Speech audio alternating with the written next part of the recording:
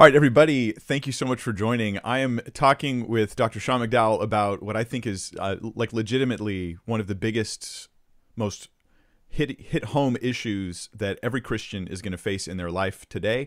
As a youth pastor for 13 years and doing youth ministry for even longer, this is probably the number one reason I saw people falling away, major failing in their walk with Christ or stumbling in their understanding of God. And it has to do with the topics of romance, intimacy, gender, sex, like all those types of issues rolled up into one thing. And Dr. Sean McDowell, my guest, he has just written a book on this topic called Chasing Love. And what's the full title of your book? Chasing Love, Sex, Love, and Relationships in a Confused Culture. Yeah. Yes. And that's a good way to put it. Sex, love, and relationships in a confused. I just like the subtitle already. Nice. So thanks for joining us, everybody. I appreciate you guys being there. I don't know if we'll have time for Q&A stuff like that later, but I just want to get right to what I think is the most valuable stuff we've got, because and Sean, tell me what you think about this. It seems to me that the New Testament is very serious about getting our hearts and minds right and pure as it comes to issues related to human sexuality and purity in relationships. And this is something that, this is the will of God, your sanctification, that you abstain from sexual immorality. Like, this is like the one example of here's God's clear will in this passage, And it's heavy on my heart. What's the reason why you've decided to focus on this book? Well, first off, I agree with that. When you look at all the sin lists in the New Testament, amongst other sins, porneia, or sexual immorality, is always mentioned.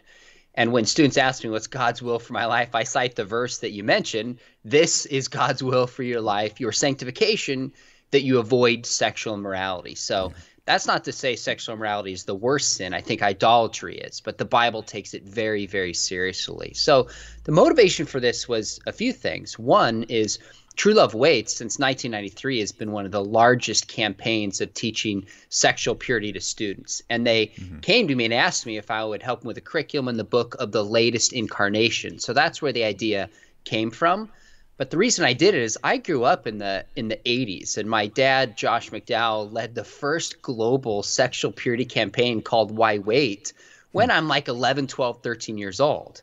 So I grew up hearing this message that later True Love Waits picked up on and adapted, changed a little bit. And then when this opportunity came up, I was like, gosh, I've been writing on this. I've been speaking on this. I've been thinking about it a ton. And I also think the conversation has changed, and maybe I could bring some unique kind of worldview angles to this. So it just felt like a win-win. Yeah, and I'm going to say this is what I liked about your book. As I was kind of like perusing through the chapters, I got like an advanced copy, which is kind of fun. But as I'm looking through it, there's a few things I'll mention I loved, and then I'm going to ask you to maybe talk about those individually. But one is that fairly early on, you start with the sexual ethic of Jesus. I thought that was brilliant. I thought that was super important that you did it there at the beginning, and that's how you did it. But you also have stuff on myths about sex, and then your stuff on pornography, cohabitation, divorce, homosexuality, same-sex marriage as different issues, transgender issues, all these kinds of things that are very important for us to work through in a thoughtful, careful fashion. We're in the midst of a culture that is just sort of gut feeling their way through all these issues. And in my experience, now I wasn't a Christian when I was like 11 years old. It was when I first went to church at the age of 12, a friend just invited me in junior high. And I just, any reason to get out of the home at the time because of my home was like, I'll go, sure. And when I first went to like a True Love Waits type thing, I was a teenager and I didn't even know what I was going to, right? Because I'm just oblivious, right? I just know like the youth group's going to this thing and I got invited. Okay, I'll go. And when I realized how strictly they wanted me to behave, and it was at the very end, they're like, this isn't just about being a virgin when you're married. This is about purity in your life, and all these things. And I went, wait a minute. Right, because the culture I've grown up with so far is like the opposite of that, and it was something that was foreign to me and strange to me and seemed like too high of a cost to me. And I think it's nice if we can realize that this is where a lot of people are also coming from, because they just don't have a biblical worldview on the topic. Yeah, I think that's fair. One of the reasons I started with Jesus is that the Christian biblical ethic consistently gets labeled bigoted and fundamentalist and harmful. But people still like Jesus, at least in our culture as a whole. They want Jesus on their side. Yeah. So I thought if we're going to try to make a compelling case for sexual ethic, let's go to Jesus. But Jesus also has the perfect balance of grace and truth. And I think what you're hinting at in the past, the way sexual purity was often taught was here's rules and regulations, do this, don't do that, rather than saying, what's the heart of God? How has God designed us to live? What does it actually mean to love people? What is purity? And why are we called to purity within the ethic of Jesus? So that's why I framed it that way. Now, the book as a whole, the first part, it's kind of 3 sections you probably noticed. The first part is like basically stripping away some of the faulty ideas I think Christians and non-Christians have about the sexual ethic of Jesus. We're confused about the nature of love, about the nature of freedom, about what it means to be forgiven. And then the middle part, I shift to what's the purpose of sex, singleness, and marriage. And then, like you said, issues say sex abuse, pornography, divorce, LGBTQ conversation. Then those come in the latter third once we've talked through what is the sexual ethic of Jesus. Yeah. Now, we could talk about so many things right now. What I wanted to start with, though, if you can, is what do you think the landscape is? Like, as you're writing this book and you're thinking about your audience, and you're thinking about the way people are perceiving these issues today, can you describe how that is, not just how you're doing it differently, but how people are perceiving it today, which is informing your approach? Does that make sense, Yeah. my question there? Yeah, that does make sense. I'm going to assume that a lot of Christian and non-Christian kids actually view the sexual ethic of the church pretty similarly. Most of them think it's outdated. They're probably at least softly affirming within the church and almost certainly outside of the church. They don't understand why on earth God would say have sex reserved for one man and one woman for life. It feels antiquated and it doesn't make sense. They're bringing in a different view of what love is. So with that, and I actually think a different view of what freedom is. So some of the first 2 chapters in the book, I'm helping students compare and contrast a cultural view of freedom, which basically is do whatever you want without restraint. If it feels good and you're not hurting somebody, at least somebody who doesn't consent, then it's fine. A biblical view of freedom is very, very different. It's living consistently with your design with restraint. In fact, a biblical worldview would say restraint actually sets you free. So I contrast that. I make a contrast with love. I think in our culture is basically, again, doing whatever feels right to you. And if you make a choice for yourself, I have to affirm that choice. Whereas the biblical worldview says, no, it's not what you feel or think about yourself. A biblical worldview is actually acting in your objective best, whether you recognize it or not. So I'm trying to frame things differently for students. But one thing I'm not trying to do, Mike, is you said when you went to youth group, you felt like this feels so hard. I'm not trying to lower the bar. I actually start off the book by saying, look, Jesus calls us to something hard and tough. It's actually easier to accept the narrative of our culture, but it's only difficult things that are valuable. I mean, I teach high school part-time, and I spend an entire class period asking my students, tell me something in life you value. And kids were saying things like learning to play the piano and getting the D1 baseball scholarship.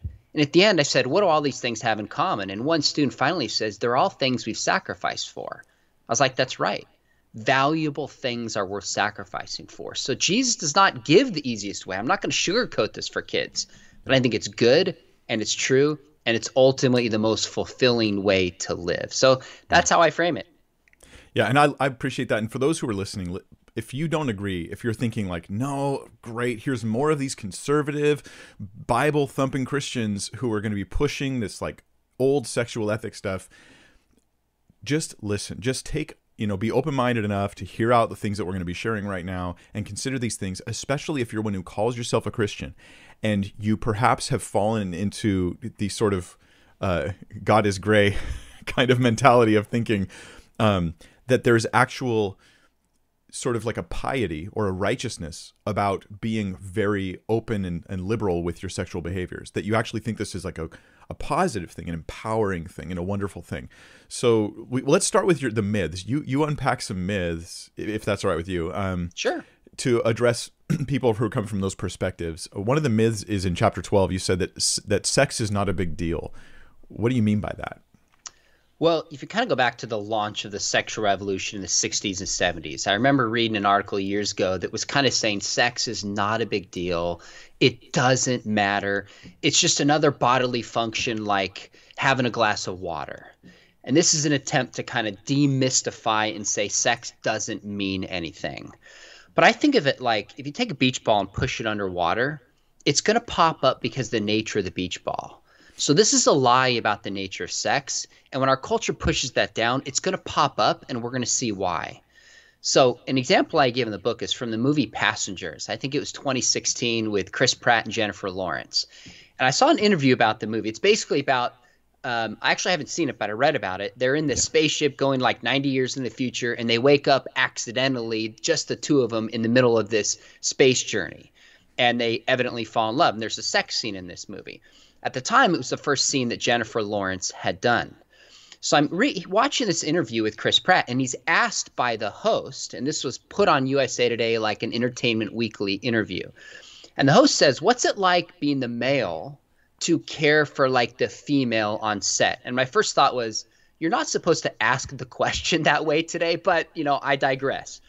And Chris Pratt, who's a wonderful actor, feels uncomfortable. You can see it on his face.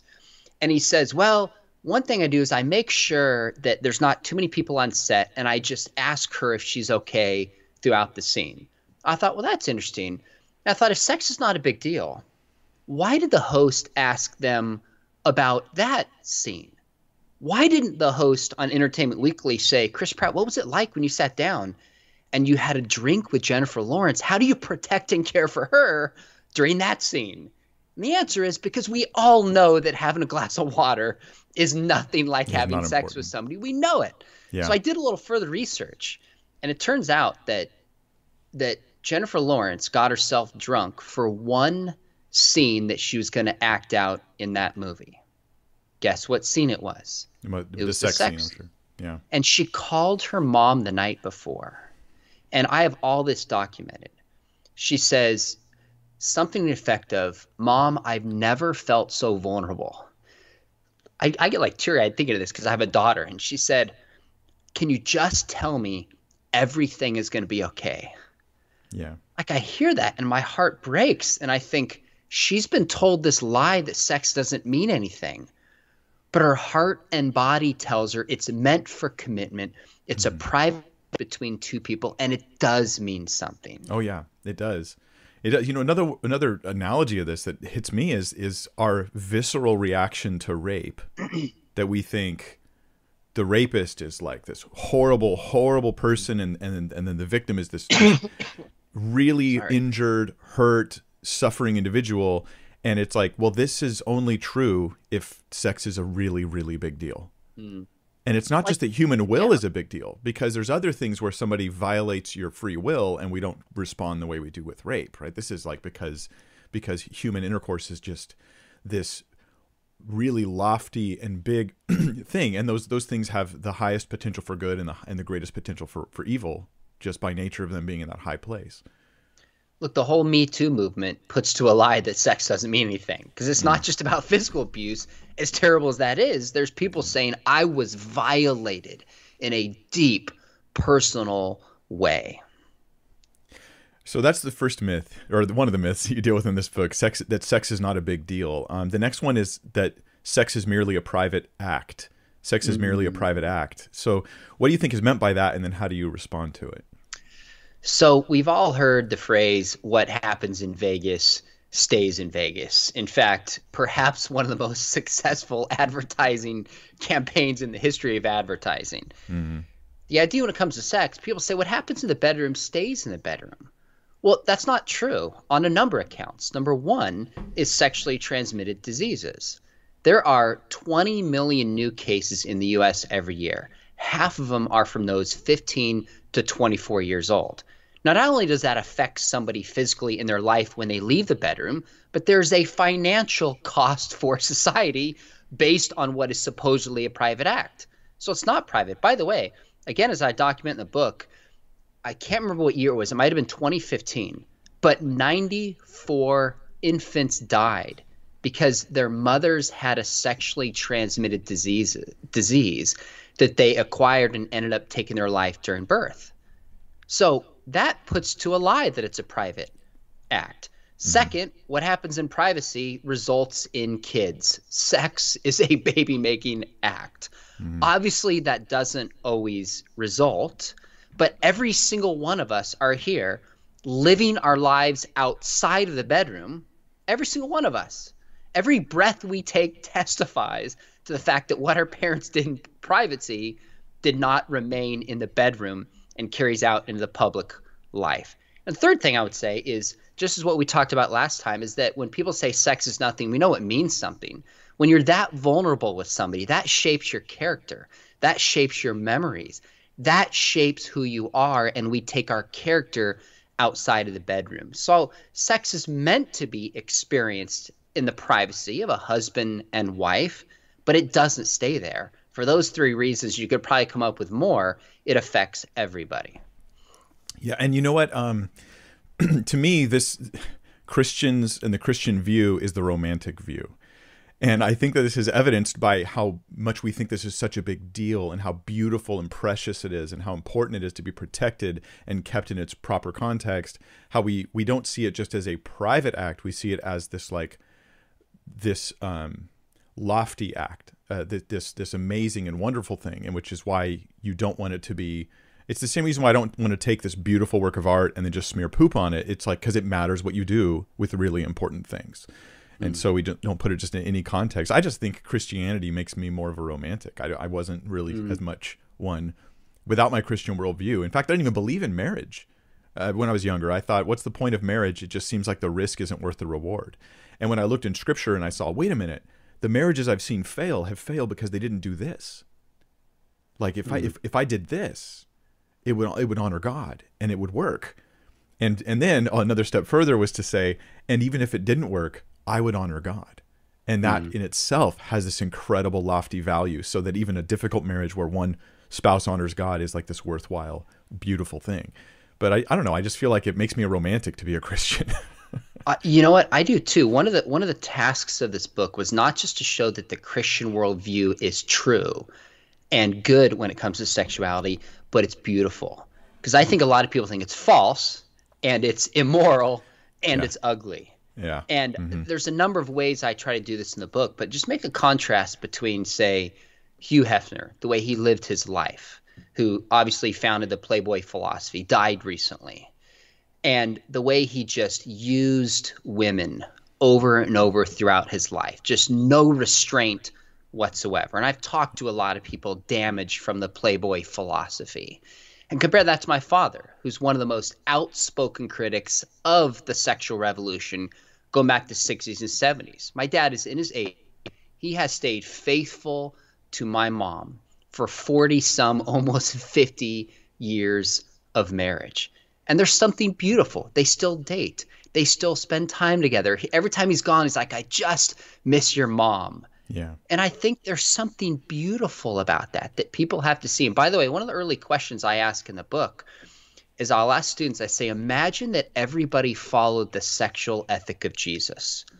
Would the world be better or would it be worse? Okay, so I loved this. I loved this in the book. I saw this and I thought, this is like what I did a series on the 10 Commandments years ago with the youth. And I was like, what would the society be like if people followed these rules?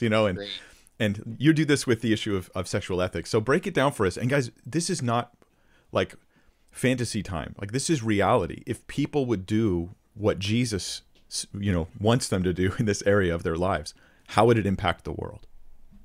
One of the amazing things that I do, and I look back at Jesus, especially compared to other religious figures, he was far ahead of the Me Too movement, showed nothing but dignity and love and care for women. There's no question about it.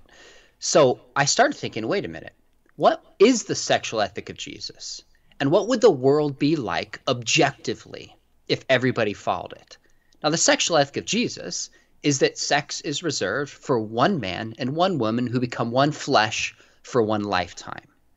Now, with that said, Jesus also holds up singleness and marriage as two equally beautiful and God honoring ways of serving the Lord and using your sexuality. Amen. Both That's a of those mouthful are to say that. beautiful. Just singleness and marriage. Maybe we can come back to that as well. I Yeah. think I think we need to, because that's Yeah. where certain sexual purity campaigns in the past fell short. Mhm. But that's his design for sexuality.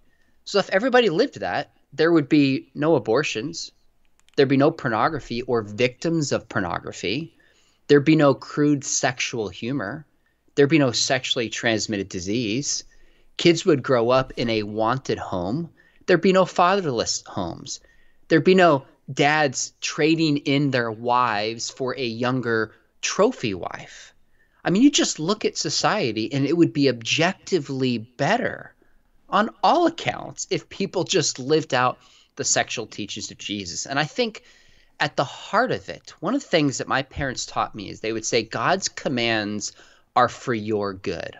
Like Deuteronomy 10, when Moses gives the commandments, he says, honor the Lord God with your heart, your soul, your mind, your strength, and follow the commandments which are given for your good. David says in Psalms 119, he says, I love the law of the Lord. Now, David didn't always follow it. That's a separate issue, but he knew God's law was good and would set him free. So people at the heart, I think a young person is going to have to know that God is good. He's worthy of trust, and that his commands are for their good if they're ever going to live out a biblical sexual ethic.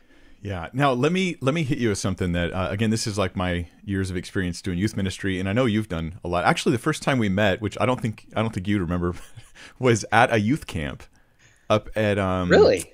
yeah, up in goodness, where was it? Anyway, it was in California, some youth camp. Oh And my you goodness. did a teaching on like what's God's will for your life and all this stuff, and then afterwards, some people were all just kind of hanging around, and we were talking about the emergent church, because back then it was the emergent church. Oh yeah, 'Cause they all just sort of emerged their way right out of the church, though, so we don't really talk about that's them anymore. true. At any rate, they were talking about the emergent church. I remember you said this. Just side note, just reminiscing. I was thinking about this earlier.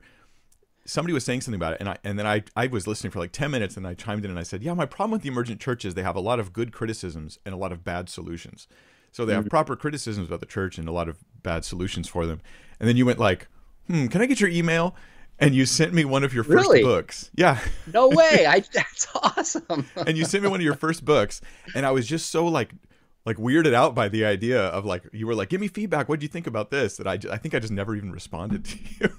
You know what? I thought about that for a decade, but I finally got over it that you didn't respond. I'm But glad you know, you were I'm able good to- now. We can be friends. You were able to, I know it was really heavy on your heart. That's hilarious. I did not know that. You've never told me that. Yeah, I think I was just nervous, which is, anyway. So true story. But okay, in my experience as youth ministry, doing youth ministry, the thing that if I look at the heart of kids, as I talked over and over again about sexual purity and marriage and God's design and waiting and staying pure, not just not having sex, but trying to stay pure.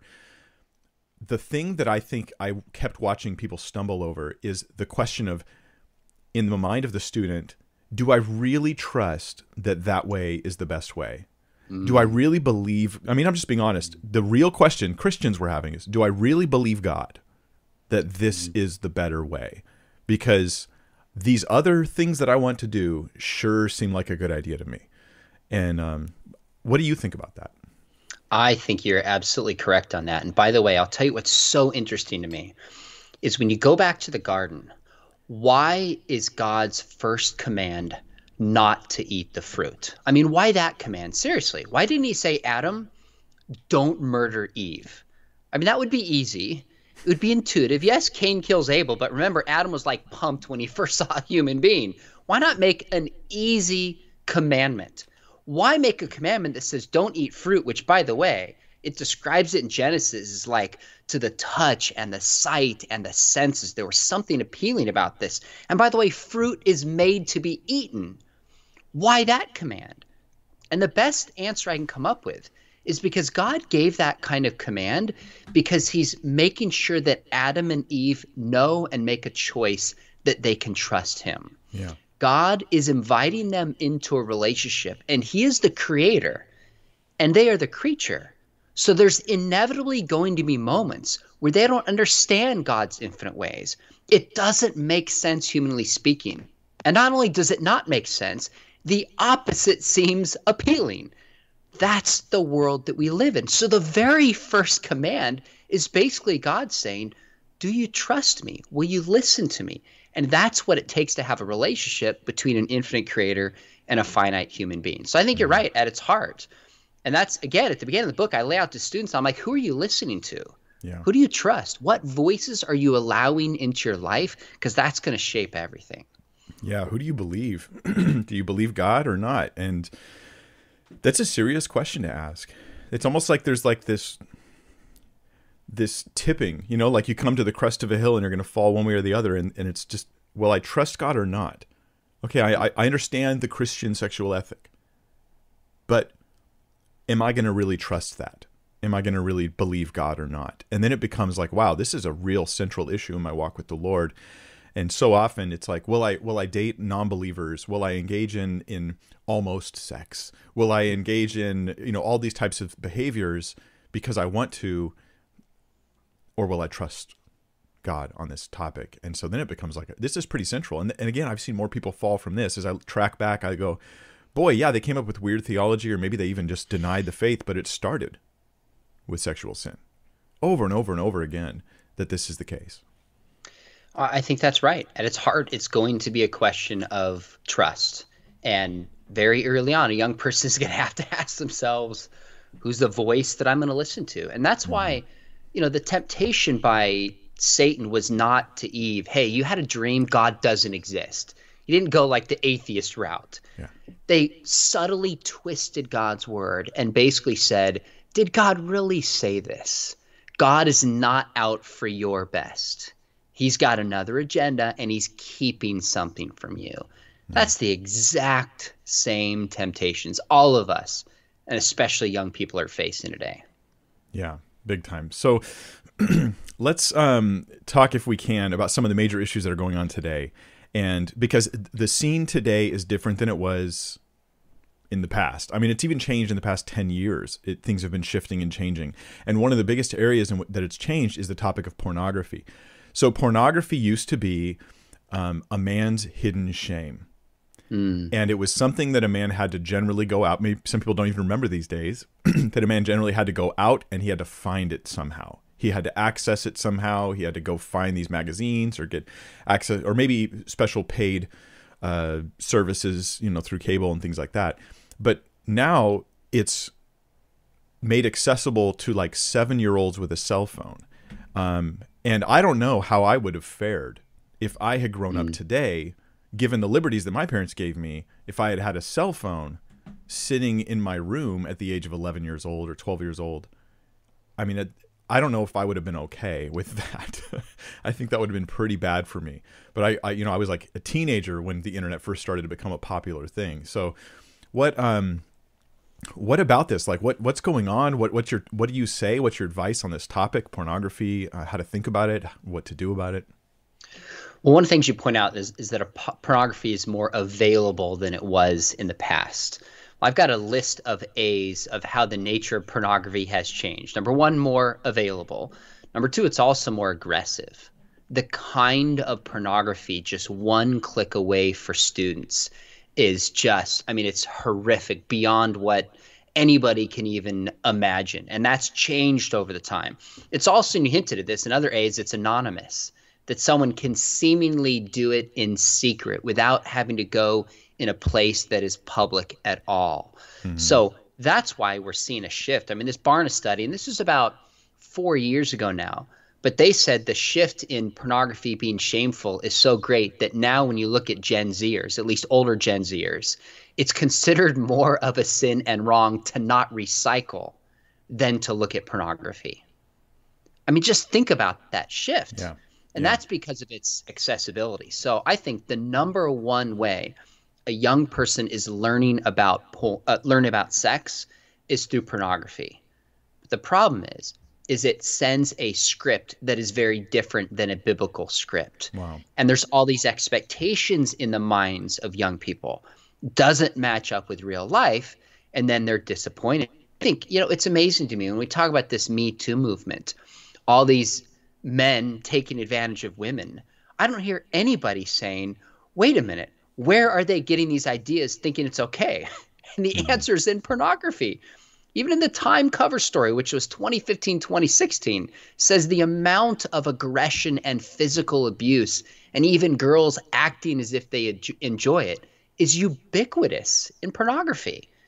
And yet, because people have this worldview that says, well, it's not a big deal, we have the liberty to do it, it doesn't harm anybody, people develop these sexual scripts, and it's no secret that they're going to affect the way they treat people. So the bottom line problem, I can't even say the bottom line because I have so many issues with pervasive pornography, is that rather than teaching to love somebody, it teaches you to use somebody. That's what it does. I mean, St. Augustine said we're supposed to love people and use money, but we love money and we use people.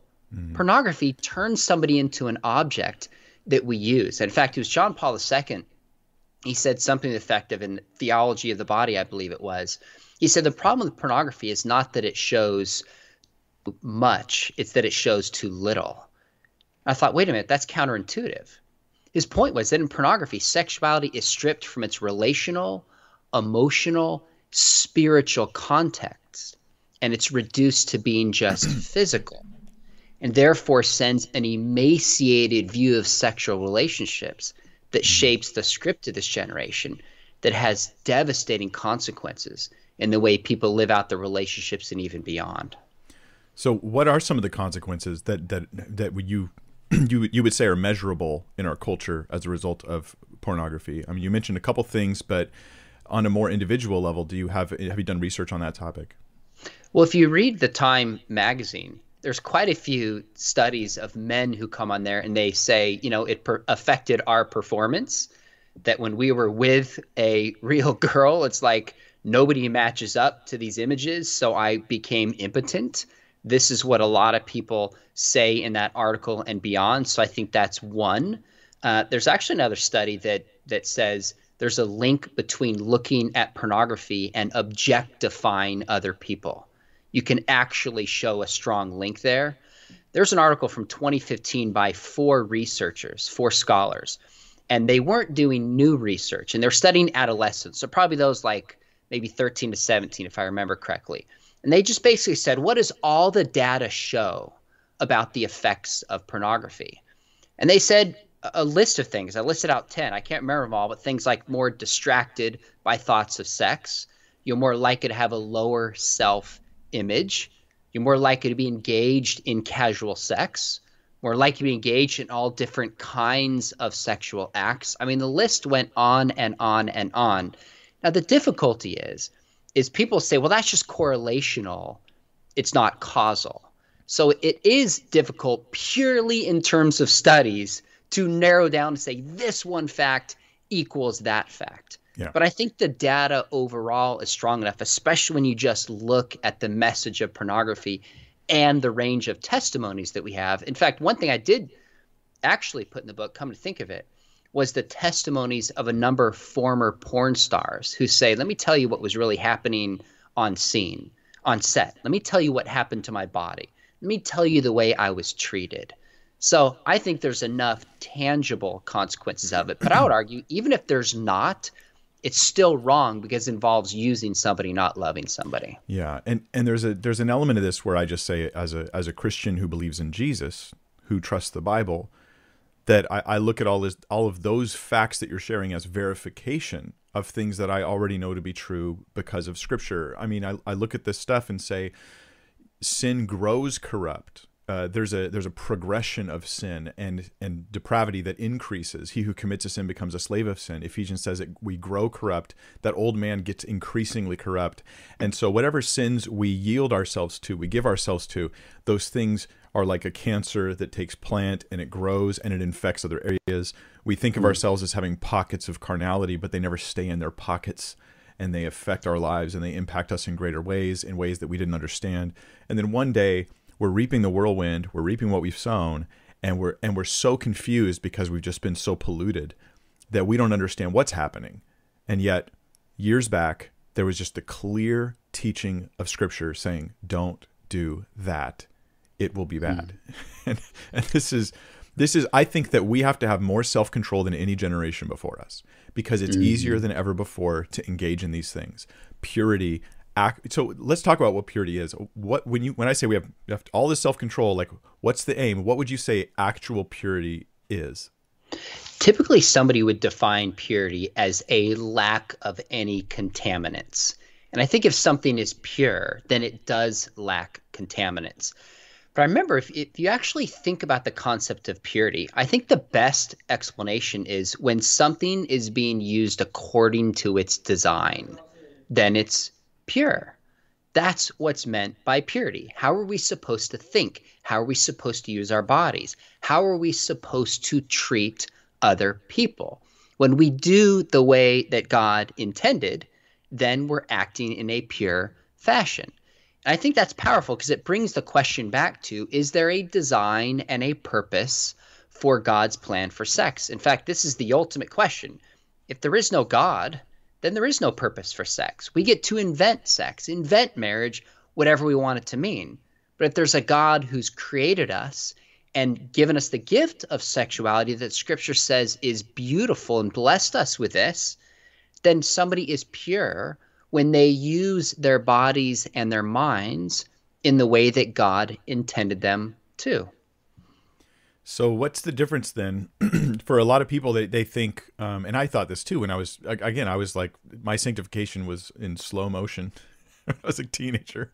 And I thought, oh, so you just don't have sexual intercourse before you're married. But there's like a whole list of other things that I thought were probably, get this, in my mind, me being pretty self-controlled if I was only doing these things. And what's your response to that? Because you have a myth in your book that you cover called "Sexual Intercourse is All That Matters for Purity." I think one of the unfortunate things that came out of what's called purity culture from the past is that the highest goal was to be a virgin, meaning you don't have sex. You're not sexually active with somebody of the opposite sex. Now that, some people would say, we can have oral sex, but you didn't actually have sex, so you're a virgin. You look at porn, you can mutually masturbate, etc. But as long as you're not actually having sex, you're a virgin. So we made the goal like to be a virgin, and then so if somebody wasn't, culture. It's virginity culture instead of purity culture, actually. Yeah, that's a fair way to put it. So you could do all those other sexual things, but be a technical virgin and be considered pure. On the flip side, somebody blows it and repents and gets restored by Christ, they still get the second place ribbon. I mean, something is profoundly broken there. So I think we need to define sex more carefully in one sense. So there's a reason why I'll say to students, look, is it wrong to smack somebody on the butt? And I go, well, depends on the context, right? I mean, if there's a coach who just hits a player and goes out there, I mean, you don't see that as much today, but in principle, it's like, get out there, play good defense. I mean, I never liked that, but right. I never liked it, but I'm not going to define that as sexual in sports, right? Versus a guy who does that to a girl or vice versa. Same kind of touch, very different intention.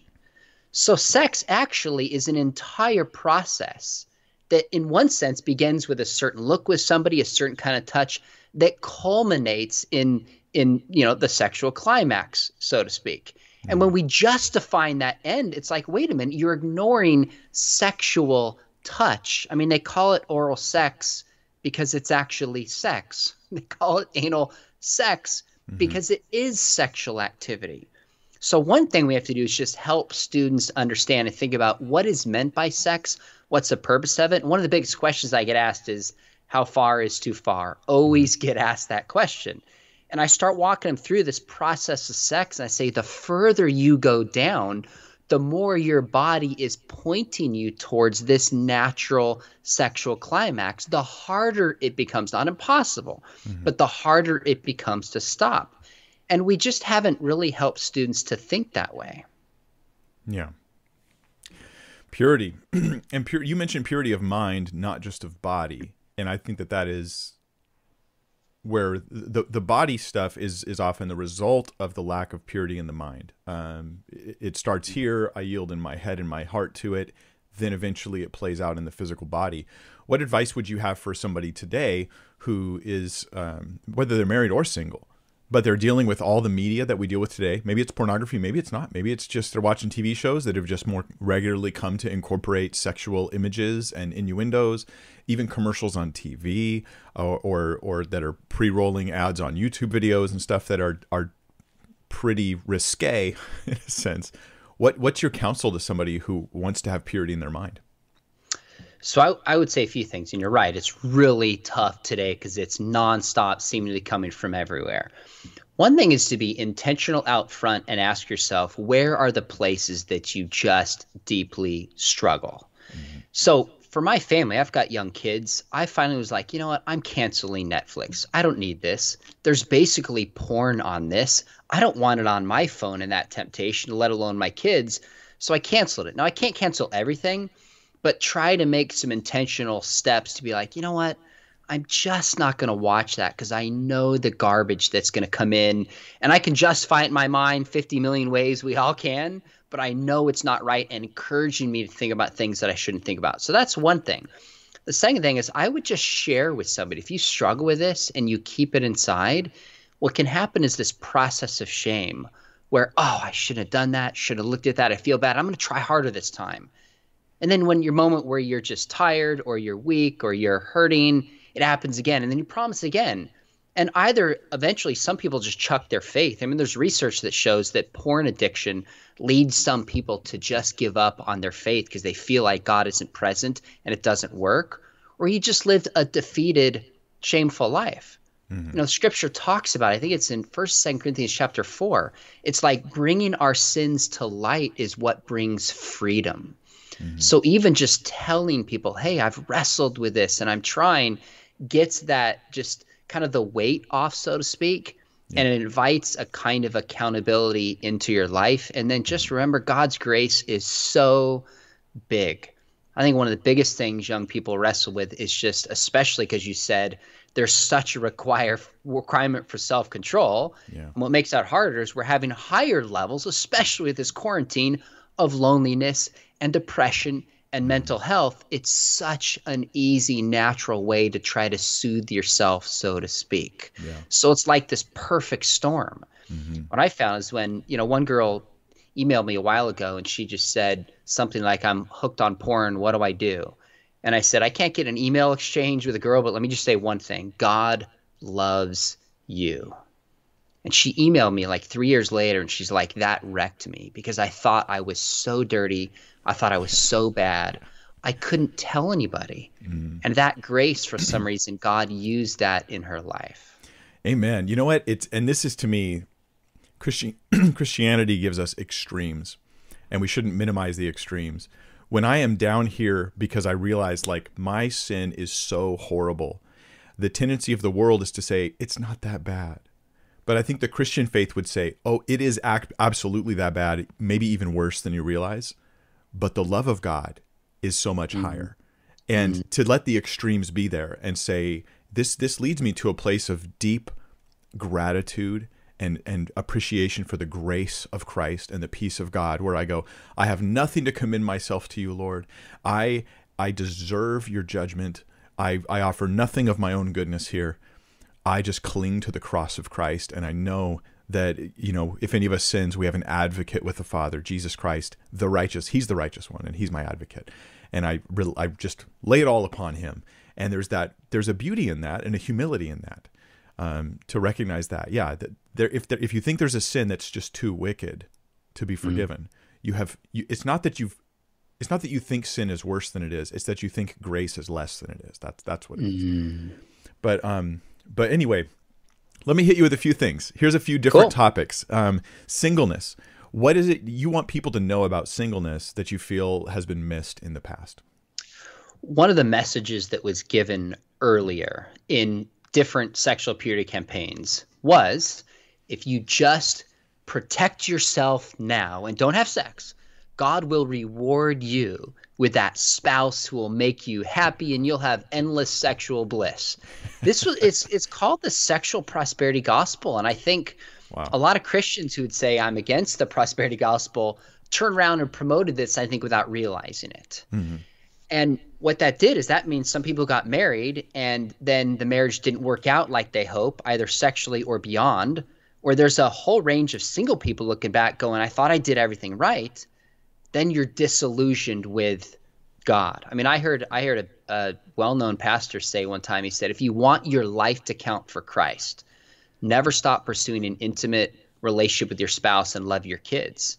That is wonderful advice if you're married. Mm-hmm. But without realizing it, sends the message, if you're not married, your life can't count for Christ. Mm-hmm. And that's not intended. Yeah. But it's not biblically balanced. Mm-mm. Biblically, Matthew 19, 1 Corinthians 7, marriage is a beautiful way to honor the Lord, and so is singleness. And what's interesting is they both have ups and they both have downs. They both have a kind of freedom and they both have certain kinds of restrictions. And so I had a girl, I was printing out a chapter in my book and she was single, worked at the private Christian school I work at, saw the chapter, read it. And she said to me, she's like, I was in tears because nobody talks about this.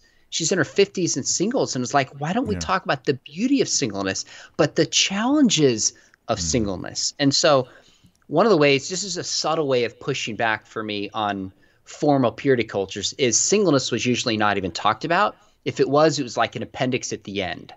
So when I get to the middle part of the book, I talk about God's design for sex, and then I talk about singleness, and then I talk about marriage afterwards, arranging it intentionally that way to highlight the goodness and beauty of singleness. And by the way, there's a lot of people, especially today with the LGBTQ question, who have been told, you got to get married to be fulfilled, but you especially can't get married. And it sends such a damaging, unbiblical message. I'm so with you on this. I remember teaching, sometimes I'm a little naive in certain ways, maybe in a lot of ways, but on the topic of singleness, I was teaching, I'm going through 1 Corinthians, I hit 1 Corinthians 7, and I'm just teaching. So singleness is actually a greater thing spiritually than marriage in some ways. It allows you to serve God in a greater capacity. In fact, it seems preferable for the sake of the kingdom that you remain single. And not that everybody needs to do that, but that's the status of singleness. And I remember people coming up like, I never heard that before. And I'm just like, just read the book. Like, it's right there in the text. And I remember when I decided to get married. I got married at the age of 30. I was single for a long time. And the decision to pursue my spouse, my wife, I had to think, this is going to cost the kingdom. I will be able to serve less because I would rightfully need to take care of my spouse, whereas I would only need to be concerned with taking care of the body. And I decided to make that compromise because I wanted this, and I knew it was still okay. It wasn't a sin, but it was a cost analysis. Okay, there's benefits to it, but there will be a cost. And arguably, we need more teaching on singleness than marriage because more people, everybody has at least a single season. Some people have only a single season; they never get married. That's right. Only some people get married, or only at least maybe a percentage, and it's getting less and less as time goes on right now. So I feel like we need more teaching on singleness than we have ever had before. Yeah. Well, I think you're right. First off, this book is for students, and they're all singles. So everybody, speaking of students, they're singles, and probably if they're, say, 15 years old, they're a decade to a decade and a half away from getting married. That's a serious single because people are less likely to get married today. If they get married, more likely to get married later. And then people who do get married, death of a spouse, an unfortunate divorce. Like, chances are, even if you want to get married, you might be single now and you will have a season of singleness in the future. So we need to teach on it. But also I think some of our practices need to change. Sometimes in the church, it's like, we do a couple things. And some of my friends like Christopher Yuan have told me this so many times. Like, if you're single and you're at least 25 plus, it's like, when are you going to get married? Can I hook you up with somebody? Let me connect you. And we're suspicious of you because you're single. But even the planning is like, we have the marriage events and we have this group and then we have singleness group over there in another building that just doesn't practically highlight and show the beauty and goodness of singleness. Man, side note, I worry about how we have chopped our congregations into special interest groups so thoroughly. I've been worried about that for years. Even as a youth leader, I'm like, is this the right way to do this? I don't even know. I'm not sure. that the upsides are worth the downsides of it or not. But not that there isn't effective ministry still happening, but there's costs. Sure. And we lose the cohesion of the familyness in some congregations as a result. But that has nothing to do with today. So let me throw this at you. A few other specific issues. We're going to talk about homosexuality, same-sex marriage, transgender issues. But first, let me ask you, cohabitation. What have you got to share about the topic of cohabitation? I had studied and spoken on this times before, but to write this chapter, I was like, you know what? I'm going to really research the data. And probably, I guess I'd have to give this a second thought, but certainly at the top, one of the things that surprised me most in researching and writing this book was how clear the statistics are that cohabitation puts you at a disadvantage to have a successful marriage if it in fact leads to marriage. And that's counterintuitive because especially a lot of the students I talk to feel like you wouldn't buy a car without test driving it. If you live in with somebody, you see, they'll say things like, you see what they look like in the morning. You see if they put the toothpaste away. Like you just see them when they're up and when they're down, and you get a sample of what marriage will be like. But the reality is, the very thing that makes marriage work is exactly what's absent in cohabitation. And it's commitment. Commitment. That's right, man. There's no back door. Yeah. There's no decision to make. I already made it. You know what? Even times my wife and I are frustrated with each other, I don't feel like I love her and vice versa. There's a sense like we're in this together and we're going to work this out. And I'm going to stand by you no matter what. That changes everything. So the studies are clear that if you live with somebody before and you end up getting married, it will put you at a serious disadvantage to have a successful, fulfilling, lasting marriage. So, Sean, why do people believe that they have to try him out first? They got to test drive the car. Why do they think that they have to have lots of sexual partners as a way of figuring out what they like? Like, this is a strong cultural opinion that exists in our culture. What do you think has, if you have an opinion, has created this perception? Well, I think there's a couple things for it. Number one is the narrative where people are getting their message is not from the church and from the studies that I'm talking about, but from the wider culture. You don't see people living together that I can think of in TV shows where you see the damage and the devastation of what it actually costs. That's not the narrative that you hear. So number one is just where people are getting information. I think there's probably a lot of people that are ignorant about it. The other reason is I think there's a lot of people that live together because they've come from broken families and they've seen, I grew up in the 80s and some people would call the 80s the divorce generation. So there's a lot of people in my generation and millennials who saw their parents get divorced and they live together first because they're actually trying to do the right thing. They want to have a successful marriage, but just don't understand that it's actually, in most circumstances, going to have the opposite effect. Yeah, man. I've done marriage counseling as a pastor. I've married couples and been with them before and after and all that. And it's just the most important thing in a marriage is the I refuse to quit attitude. That divorce is not an option, and you don't go with these like lists of deal breakers. It's just I'm committed to you. End of story. And cohabitation is based upon that not being true. And that's destructive to the long-term future of that relationship. Yeah. That's right. What about homosexuality? Let's talk about the topic. We'll talk about same-sex marriage in a second. But what about homosexuality would you want to share with us? Well, this is a huge topic. So we could go a range of different directions. I'll tell you this. One of the things I try to do in the book is I try to be uncompromising in terms of what Jesus taught, but lead with grace and kindness and understanding. And I've just had enough conversations with young people that when it comes to this topic, there's a lot of confusion. There's a lot of hurt. There's a lot of people looking at the church and saying, you know what, maybe you don't talk about pornography a lot, but you talk about homosexuality a lot. Is there a double standard here? So I have a ton of compassion for Christians, non-Christians who are wrestling with this internally.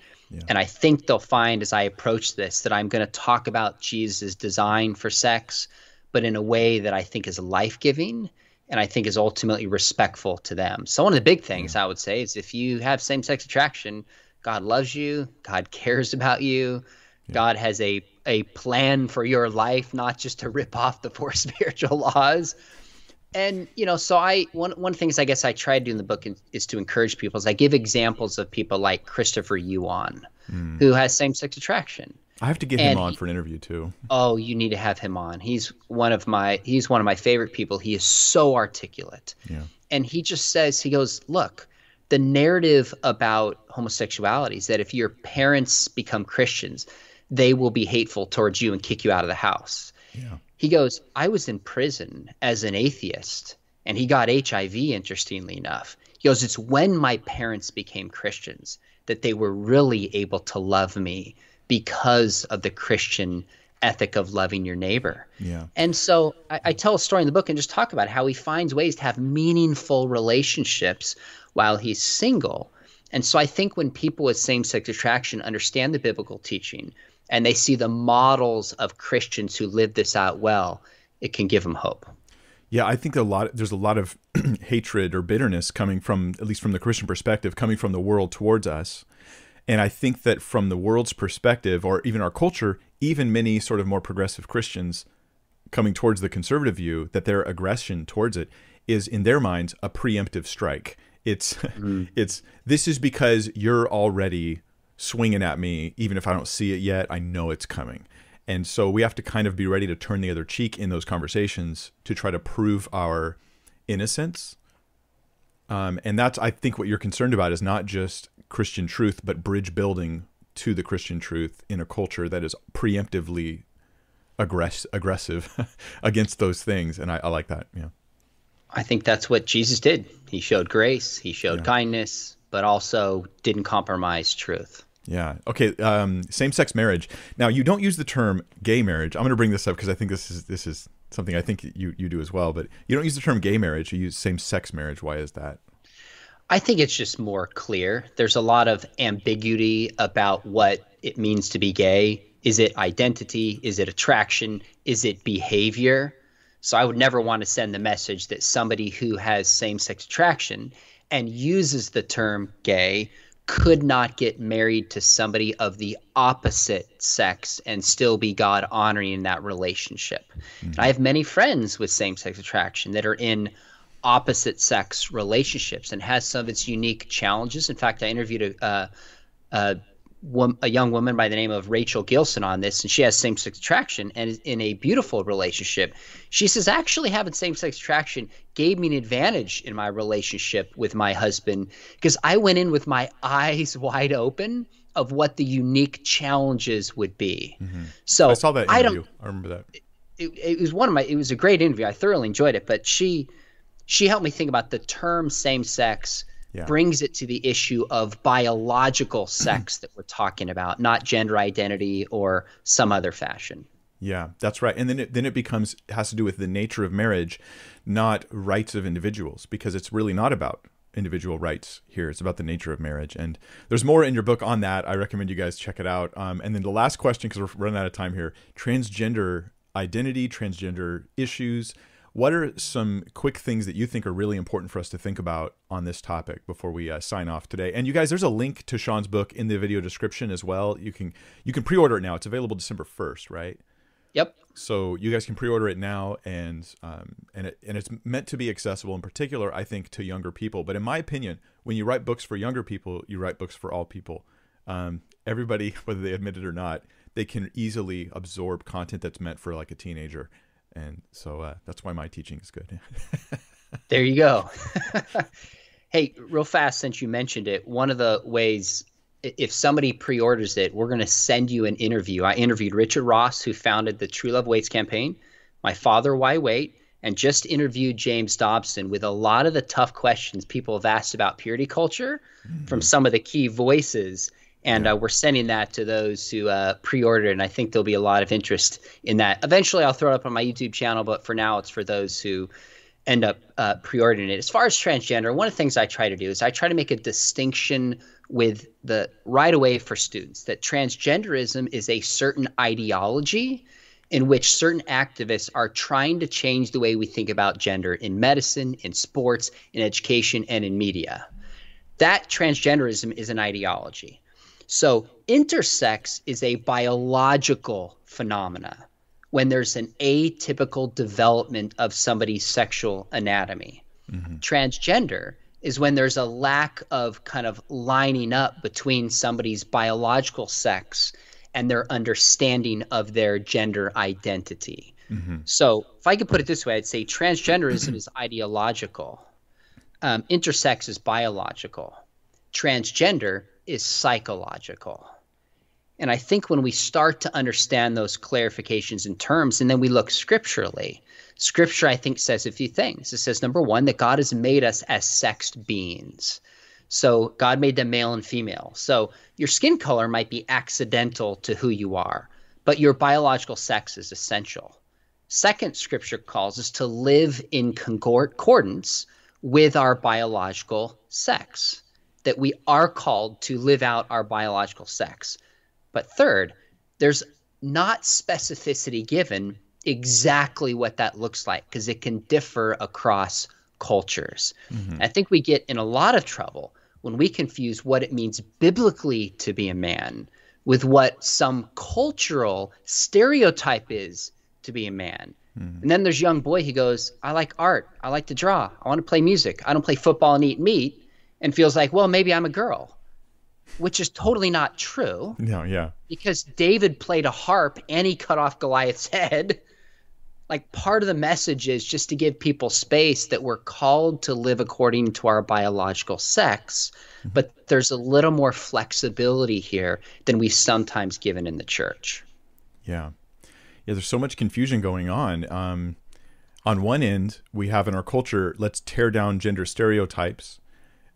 On another end, there's such an extreme, like the contrast is going way up on gender stereotypes to the point where you're like, if you're this, then you're transgender.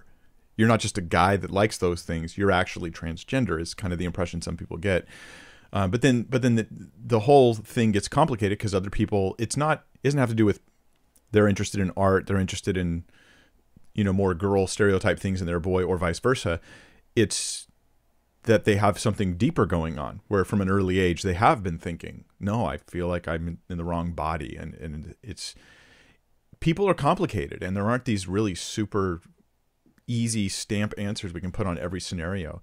But I think what you've done is you've given us some biblical principles that are like, hey, is your biology clear? Then your identity should be clear. And you want to try to, play towards that identity in your life, live it out consistently, yet don't have these strong stereotypes that make that ridiculous and impossible to enjoy art because you're a guy or something. And then on the other hand, to then recognize there's psychological questions that are going on. I don't really know all the answers to those things, but I do know that the Christian worldview is putting us more and more at odds with some of the popular thinking here that wants to give hormones to kids to try to alter their biology and things like that, that we're going, this is definitely inconsistent with our Christian worldview, and it's going to cause us problems in our culture. But that's just the way it is. I don't know a way around that except to try to graciously hold fast. Well, I think that's right. I think it's clear that transgenderism is a very different worldview than the Christian story. They have different accounts of what it means to be human, different accounts of what's wrong with the world, and different accounts of how we fix it. Mm-hmm. So according to transgenderism, what's wrong with the world is that we separate reality into male and females in the bathrooms, on driver's license, and sports. That's what's wrong with the world. Yeah. But built into the Christian worldview is that God created us male and female. Yeah. So something's got to give. I don't know what that looks like, but it's actually in the best interest of people to understand the biblical worldview, because it's a biblical worldview that sets them free. Mm-hmm. So how we do that, I agree. I don't have all the answers, but as Christians, we have to hold fast, but we have to be as gracious and kind towards those who are hurting and have a different worldview as we possibly can. Yeah. Yeah. We don't have all the answers of how everything gets solved, but we do have the worldview that isn't going to move or shift or change. Mm-hmm. Right. And that I think is in a large part, that is the answer. is just trying to help people have that biblical Christian worldview, which is why I think this is a good book for us to have today. You guys can check it out. Sean, thank you so much for joining. We don't have time to do Q&A stuff because I told him it'd be an hour, and we're an hour. We're actually over. So thank you so much, Sean, for joining. I look forward to having you some other time. Also, tell us real quick about your YouTube channel, because you've recently been doing more and more stuff on YouTube, and here we are. That's my primary platform. So tell us about that real quick. Yeah, I would say you were one of the key people that really encouraged me to do this. You were like, if you put in some time and some thought, this is a channel I think that you could just help some people and encourage them. So huge kudos to you for that. But essentially, actually in 2 hours, less than 2 hours when I get off, I've got Mike Licona and Gary Habermas coming on, two of the leading resurrection scholars in the world, because next week there's a new book coming out on the resurrection, and I'm going to interview the two of them and just ask them, what are the best arguments? How is this changing? What is scholarship showing? So each week I do an interview. Next week, William Lane Craig is coming on. I've asked him, would he share some kind of untold stories that he hasn't shared publicly, just about his life and about his ministry. So once a week I do an interview, and then I release maybe one or two kind of short videos each week as well. So I'm not a YouTube rock star like you are, but I'm doing what I can in partnership with our program. It's actually tied to the apologetics program. Yeah. At Biola. I am no rock star. But anyways, thank you. Thank you, Sean, for joining. I'll probably be watching that live stream today if I have the time, because that sounds really interesting. I love Mike Licona, Gary Habermas's work on the resurrection, and good stuff. So thank you so much. Thank you, everybody, for joining. This is a huge, huge topic. We often pick issues we want to talk about, like atheism, apologetic issues, certain theology issues. But can I say, our attitude and obedience to God in the area of sexual purity, gender, marriage, singleness, this is bigger than probably any of those issues for most people. So I hope that you guys will get it right. And Sean's book will help us to do that. So thank you.